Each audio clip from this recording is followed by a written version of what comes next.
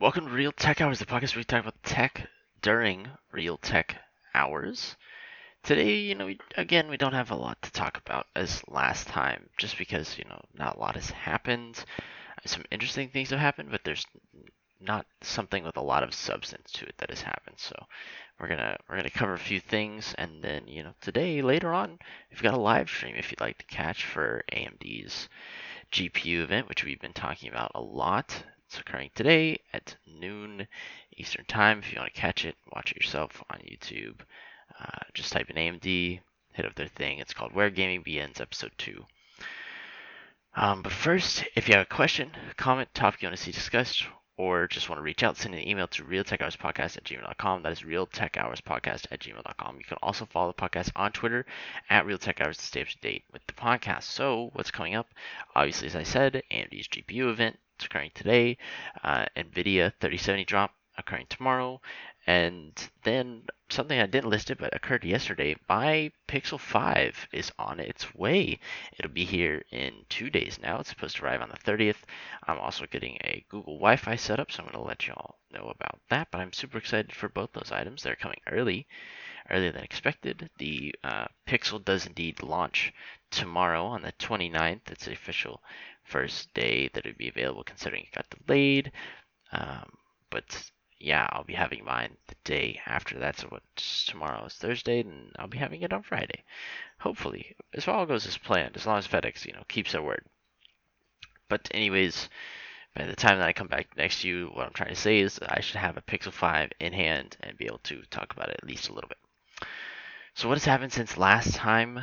Tesla launched their full self-driving beta, and I've got to say it looks pretty promising. Obviously, there's still a lot of issues, and it's not adapt to all situations, but the amount of data that they're amassing is becoming insanely large, insanely quickly. I mean, somebody did some of the, a little bit of research just to find out, how much they're pulling from these cars. I mean, it is a ton of data, and this is exactly, what Tesla really needed to get the full self-driving feature to be feature complete, like they've been working towards.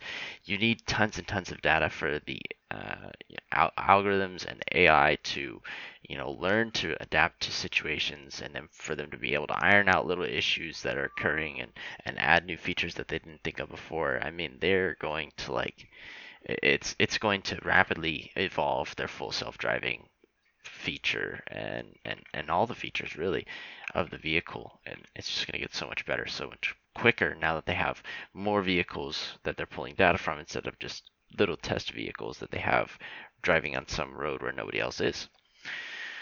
But other than that, SpaceX launched their Starlink beta, so that opened back on Monday. People got emails for it. It's mostly in the northern states of the U.S., where they're launching this feature because, one, that's where there's not a lot of options for internet service as it is now, and before this they had been handing it out to people over in Washington and California, specifically like groups that needed it, like first responders, and there was some Native American tribe, I think, in North Washington, in Washington State, that didn't have, or needed access to Wi-Fi to be able to communicate with other people, or something like that. I think in the middle of some fire or something that was occurring up there. I can't remember specifically the story, but I did read about it, and I thought it was pretty interesting. And it kind of made sense for them to start out with that, because these people wouldn't have access to Wi-Fi anyways. I mean, they would, but it would take a whole lot longer to set it up. Like in the story with the first responders, he was saying how it would take him 30 minutes to an hour to set up the Wi-Fi signal, and it would be super spotty and super slow. And he set up the Tesla or the SpaceX terminal for Starlink in like 5 to 10 minutes, and they had solid connection the entire time they needed it. So I thought that was pretty cool. But this is a public beta, so it's open to people. People got emails back on Monday. It's not clear how many people did get emails. But the service is listed for $99 per month, with a $499 initial fee to purchase the user terminal that brings the service into your house. And they stated the user should expect somewhere between 50 to 150 megabytes per second, with a latency of 20 to 40 milliseconds. And this is, something we've been expecting from them for a while. We got some little teaser tests that leaked onto some internet connection websites where you test your internet connection and it kind of like maps it based on your provider and where you are. And, these are very similar numbers to what we're seeing. And obviously, this is way better than what the people were getting beforehand, because before they either had no option, they either had the deep space satellite, which gives you like 50 times the latency with, 10 to 20 megabytes per second at best. I mean, they're just absolutely terrible, and this is light years ahead of that. Um, for other things that have happened since then, Quibi, the short form streaming service, has shut down. For those of you who don't know, Quibi was supposed to be a new streaming service providing new content that is a shorter form. So 10 minutes was, I believe, their goal time for each episode. And yeah, I mean, we all knew this. It was pretty much dead at launch. They announced that they're investing $1 billion in streaming, and at the time it's like, whoa, holy cow, $1 billion. And then we immediately turn around and the competition starts investing 8 billion, 12 billion, 15 billion, 20 billion. I mean, they were just dropping insane amounts of numbers from Netflix, Prime, even Apple was dropping some serious cash. So it was immediately dead at launch. There was just no chance for this thing. They would have needed monstrous cash infusion, and I mean, they would have had to pull an absolute banger out, but it just wasn't happening. And finally, something interesting, considering we talked about OLED TVs in the last one, Disney signed a 3-year deal with LG to use their OLED panels.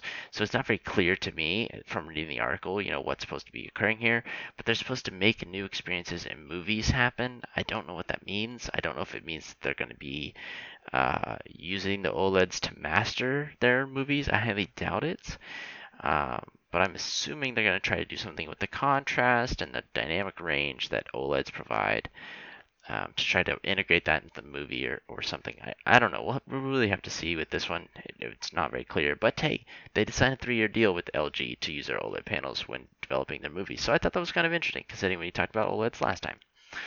Anyways, let's get into today's topic. So the first one is obviously Eve devices, like I mentioned last time. It is the small little company that I did order a very expensive monitor from, called the Eve Spectrum. And really I want to talk about them because they did come up on my radar a long time ago, back when they dropped the Eve 5. Now this was a Microsoft Surface competitor at a compelling price. It's not too expensive, and their main claim to fame is that all of their designs are crowdsourced. So basically, I had to check it out on their website because I just wasn't sure, how they would pull these things off. They have this monstrous forum post for each device. And they have a couple of them actually, but the one that I was looking for was this monstrous forum post where they're going through it and they're breaking down step by step some of the different design features and language of these devices and specific components, and asking people, okay, for example, would you rather have, dual front fire, or how would you like your speakers? Dual front firing, on the sides that are out of the way, on the back, so I get some bounce off some wall or something like that. And basically, they put up polls with each of the different options that they can give to people, and people go ahead and vote. I mean, like, there were a couple hundred people voting on these things, on each different topic, and obviously, whichever one wins out is the one they go with. And I thought that was just kind of interesting. And so back when the E5 popped up on my radar, seemed like an interesting device. I was looking at Surfaces at the time. I was very interested in buying one, but at that point, just even the Microsoft Surface and the E5 were just out of my price range. And so now here we are. Just spring forward to 2020. That was 2 or 3 years ago, I think, for the E5, the original one. Spring forward to 2020, they're working on the Eve Spectrum. It is a monitor with some excellent specs. So let's look at them. We got 4K. It's a 27-inch IPS panel. It's an LG panel. It's got HDR10 and VESA display, HDR600 certified. It's millisecond response time, 144 Hz, G-Sync, FreeSync Premium, HDMI 2.1, DisplayPort 1.4.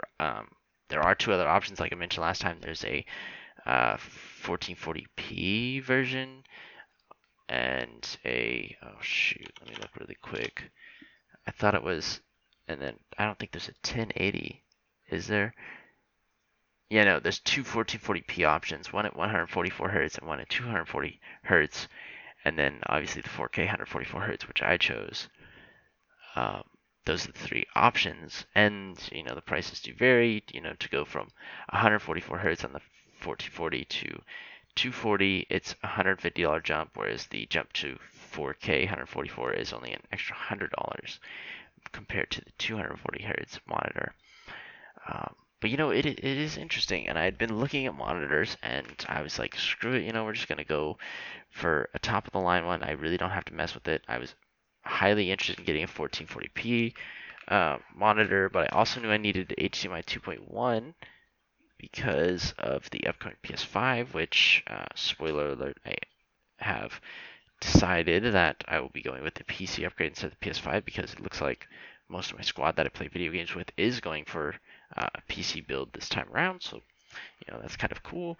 But yeah, 1440p and 4K, it's kind of like there's a fairly substantial jump. And, uh, with the way that things are going, considering how it looks like graphics cards will be next year, it looks like 4K gaming will be a thing next year at, really high frame rates. Like, because we're seeing 4K now at 80 frame rates, at 80 frames per second on some games. Like, I know one of the ones AMD flashed for their new graphics card when they unveiled their CPUs that we looked at was Modern Warfare, specifically Warzone, at 88 frames or 86 frames per second at 4K or something like that.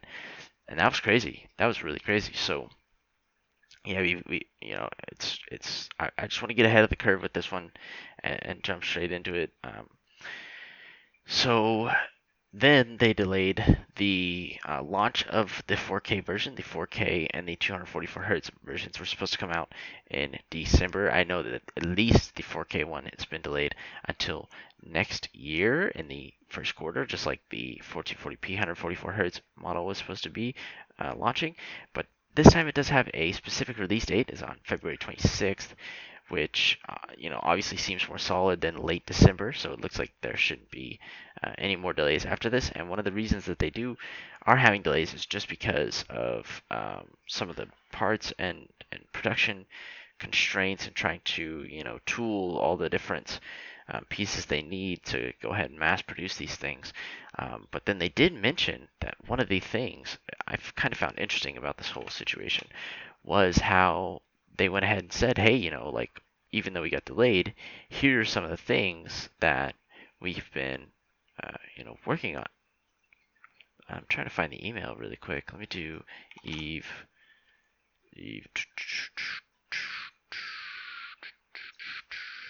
Let's just type in Eve, see what happens. Eve will be confirmed. Yeah, but basically they were talking about how some of the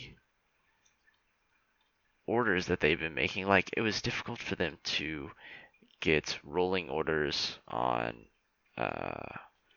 Spectrum. Sorry, I'm trying to find this email so I can actually tell you guys what it is. Why I'm lost, man. My poor email account. I can't find anything in this thing. Anyways, one of the things they were talking about was getting rolling orders on specific components for their devices. It was like the HDMI 2.1 scalers are one of the longest lead time things. So basically, if you don't know what lead time is how long in advance you have to order something before it actually comes in. So when you're building something, obviously, like let's say a house, for example. No, we'll stick with the monitor. When you're building a monitor, the panel may come in on the first day, but if you have to wait until the third day for your actual frame, the plastic frame or metal frame that goes around the panel and holds it into place, or the stand comes in 7 days later, whatever your longest rolling device, or piece, I should say, the piece that takes the longest time to get to you, that is, your real constraint. So basically, it's going to take you 7 days to build this monitor, even though most of the parts are there before the final part is there. And obviously, the delay between the time that you order and the time that arrives is called lead time, because you want to order it in advance You want to order far enough in advance that you can produce these devices quickly, and not have some part be your constraint, and be holding you back. Yeah, I can't find the email, so I can't really. I hope that wasn't very confusing because it kind of sounded confusing in my head. But anyways, obviously, so HDMI 2.1 ports kind of holding them back. That's why most new monitors with this spec aren't dropping until December. You've seen there's like one TV currently available and a handful of monitors, but there's, Acer announced a whole lineup, like 3 or 4 monitors, all using HDMI 2.1 ports, but they're not launching until December. It's one of the main constraints right now building these new monitors. But anyways, Eve is launching a new Eve 5, like I was previously talking about, a Surface competitor, and they are working on it currently. I am gonna try to keep my eye on this one, and see what they are talking about. So obviously they've been working on it for a minute, since it's been a couple years since the last one. This one's in development. They've already done a lot of posting about it on the forums, and talking about the design language and things like that. But that's enough for Eve for today. We'll probably talk about them in the future, most definitely. Now let's jump to Facebook, something I haven't talked about in a minute. Facebook Gaming has launched a new cloud streaming service, and I thought this one was interesting, so I just kind of want to briefly mention it. But, obviously it works with a Facebook app, and it downloads smaller games directly to the app. So what do I mean by that? It's like smaller mobile games like Asphalt 9, Solitaire, games like that where you don't need a lot of game data, games that aren't AAA games, or even very large games for mobile, where it just requires a handful of files to be able to run. It runs in the Facebook app, which is rather interesting. If they want to go more mainstream with it, they should definitely launch its own independent app. But obviously it requires Facebook accounts, so then I'm against it. But still, it's very interesting because this is an approach that nobody else is taking. Nobody else is really, launching something like this for mobile apps. Obviously, there are subscription services for mobile apps. You have Apple Arcade, you've got the Google Play Pass, those things, but you have to pay for those. I'm pretty sure this is free. At least as far as I've seen. There are options later on down the line for in-app purchases. Facebook is working on that, and Facebook is, adding new games constantly to the streaming service, as I've said. But I just thought this was interesting. I want to throw it out there because it's different than all the other streaming services we've been seeing recently, like Luna and Stadia and GeForce Now and all those other ones.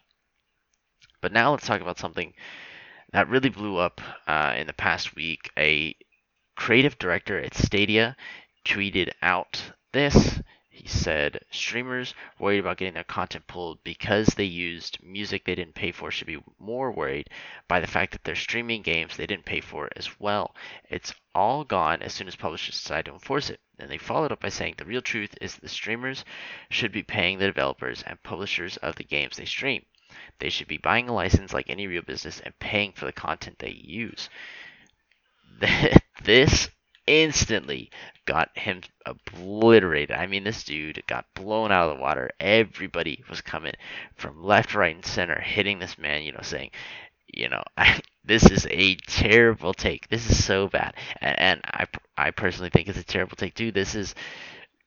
It really doesn't make sense that, so let's look at it like this. So games games that have blown up this year, like Fall Guys and Among Us, if streamers had to pay a licensing fee to stream those games would have never blown up. I mean, that's one of the main things about getting your game in the hands of streamers and content creators is because they put it in front of such a large audience that it instantly gives you, a boost in revenue, no matter how tiny.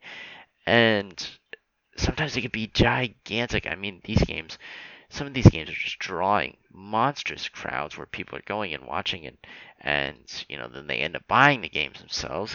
And for somebody like this, especially from Stadia, it's rather annoying. And to me, it kind of instantly pointed out the lack of direction, of true, genuine, decent direction over some of these projects. Like Stadia could be fantastic but it doesn't command the space that it occupies. Pixel devices could be fantastic, but they don't really command the space that they occupy. They're getting better, but they don't command the space they occupy. Google made Chromebooks like obviously the basic Google Chromebook. Then they have the Google Pixel Go, I think, or whatever they call it. I'm not exactly sure. Basically, the tiny boy. That's the Pixelbook. Sorry, the Google Pixelbook Go, and then the premium Pixelbook at the top of the line. They don't command the space they occupy because they're just strange. They're not. I don't know. It's Google has such good uh, direction and execution and effort when it comes to software. And it's so strange how it doesn't translate to hardware at all. It feels like it's like every year we have to hold our breath and hope that they, did a decent job this time around with whatever it is they're launching. And it really makes no sense. I don't understand. They're a monstrous company. They have, such good talent backing some of these projects. And they're struggling so hard with hardware. I don't get it. Like some of these devices, I feel like I could design far better and come up with like decent price points and a decent marketing plan for all these devices and say like this is how you should launch them. Like the Pixel devices, it, the the 5 should have kept dual front-facing speakers and then obviously the very slim bezels around the edge. You just kind of integrate the speakers into the chassis of the device, kind of like we've seen with some other devices. I believe LG is the best example of this, where they have, the Asus RG phone. They have some of the really nice front-facing speakers, and they still have ultra-thin bezels. Something like that in a Pixel device, keeping, with the design language, and then they've got the hole punch camera at the top. And if they dropped the Pixel 5 price by $100 this year, and they dropped the Pixel 4a price by $50, I think it could have been, these devices could have been a whole lot more compelling and a whole lot more interesting, and people would have bought them a whole lot more. I mean, it's just, I don't know and that's just kind of like throwing something out there. That's immediately what comes to mind when I try to think about changing the Pixel devices. But even still, I just don't get it. Like this dude, this was such a bad take, and then he immediately went on and started streaming, uh, like Fall Guys or something like that. I don't remember. That's his very next tweet. I think that was the last tweet actually that he put out for a minute. Let me go and see if I can check it real quick. Boom. Found the original tweets. It's by Alex Hutchinson by the way, on Twitter. At Bang Bang Click. Yeah, he hasn't tweeted since October 22nd. Yeah. Yikes. I gotta say, that's tough. That's big tough. Also, he removed uh, the fact that he removed a direct mention of Stadia from his profile. And I did notice that Google had distanced itself from this dude's comments, saying that they didn't agree with what he was saying, which is monster tough, I've got to say. But with that, we're gonna end. We'll finish up today's Real Tech Hours. So obviously today, we didn't look at a lot again. It's been kind of a little, not very slow in particular, but I mean just like kind of in a holding pattern until all these other events start popping off. Companies are taking a little break. Basically, we talked about AMD's GPU event, which is today in 2 hours from now, 2 hours and 3 minutes. You can catch a live stream. There'll be a link in the description of this podcast. It is twitch.tv/Moab Beach. I will be live streaming. I've got a face cam. I'll be reacting to it. I'll be taking questions in the chat. We'll be talking about it, discussing it. But yeah, so we talked about that. We talked about Tesla launching full self-driving, SpaceX with the Starlink beta. So I shouldn't say that. Tesla with the full self-driving beta, SpaceX with the Starlink beta. Quibi is dead. Disney and OLED panels. Then we talked a lot about Eve devices, specifically their Spectrum and their 5. Then we looked at Facebook Gaming and Stadia, there's creative director's tweets, and kind of talked, more in general about Google's lack of direction over some of these projects. So as always, if you have a question, comment, topic you want to see discussed, or you just want to reach out, send an email to realtechhourspodcast@gmail.com. That is realtechhourspodcast@gmail.com. You can also follow the podcast on Twitter at realtechhours to stay up to date with the latest podcast news and updates. And as always, you can find the podcast on Spotify, Google Podcasts, and Apple Podcasts, or wherever you listen to your podcasts.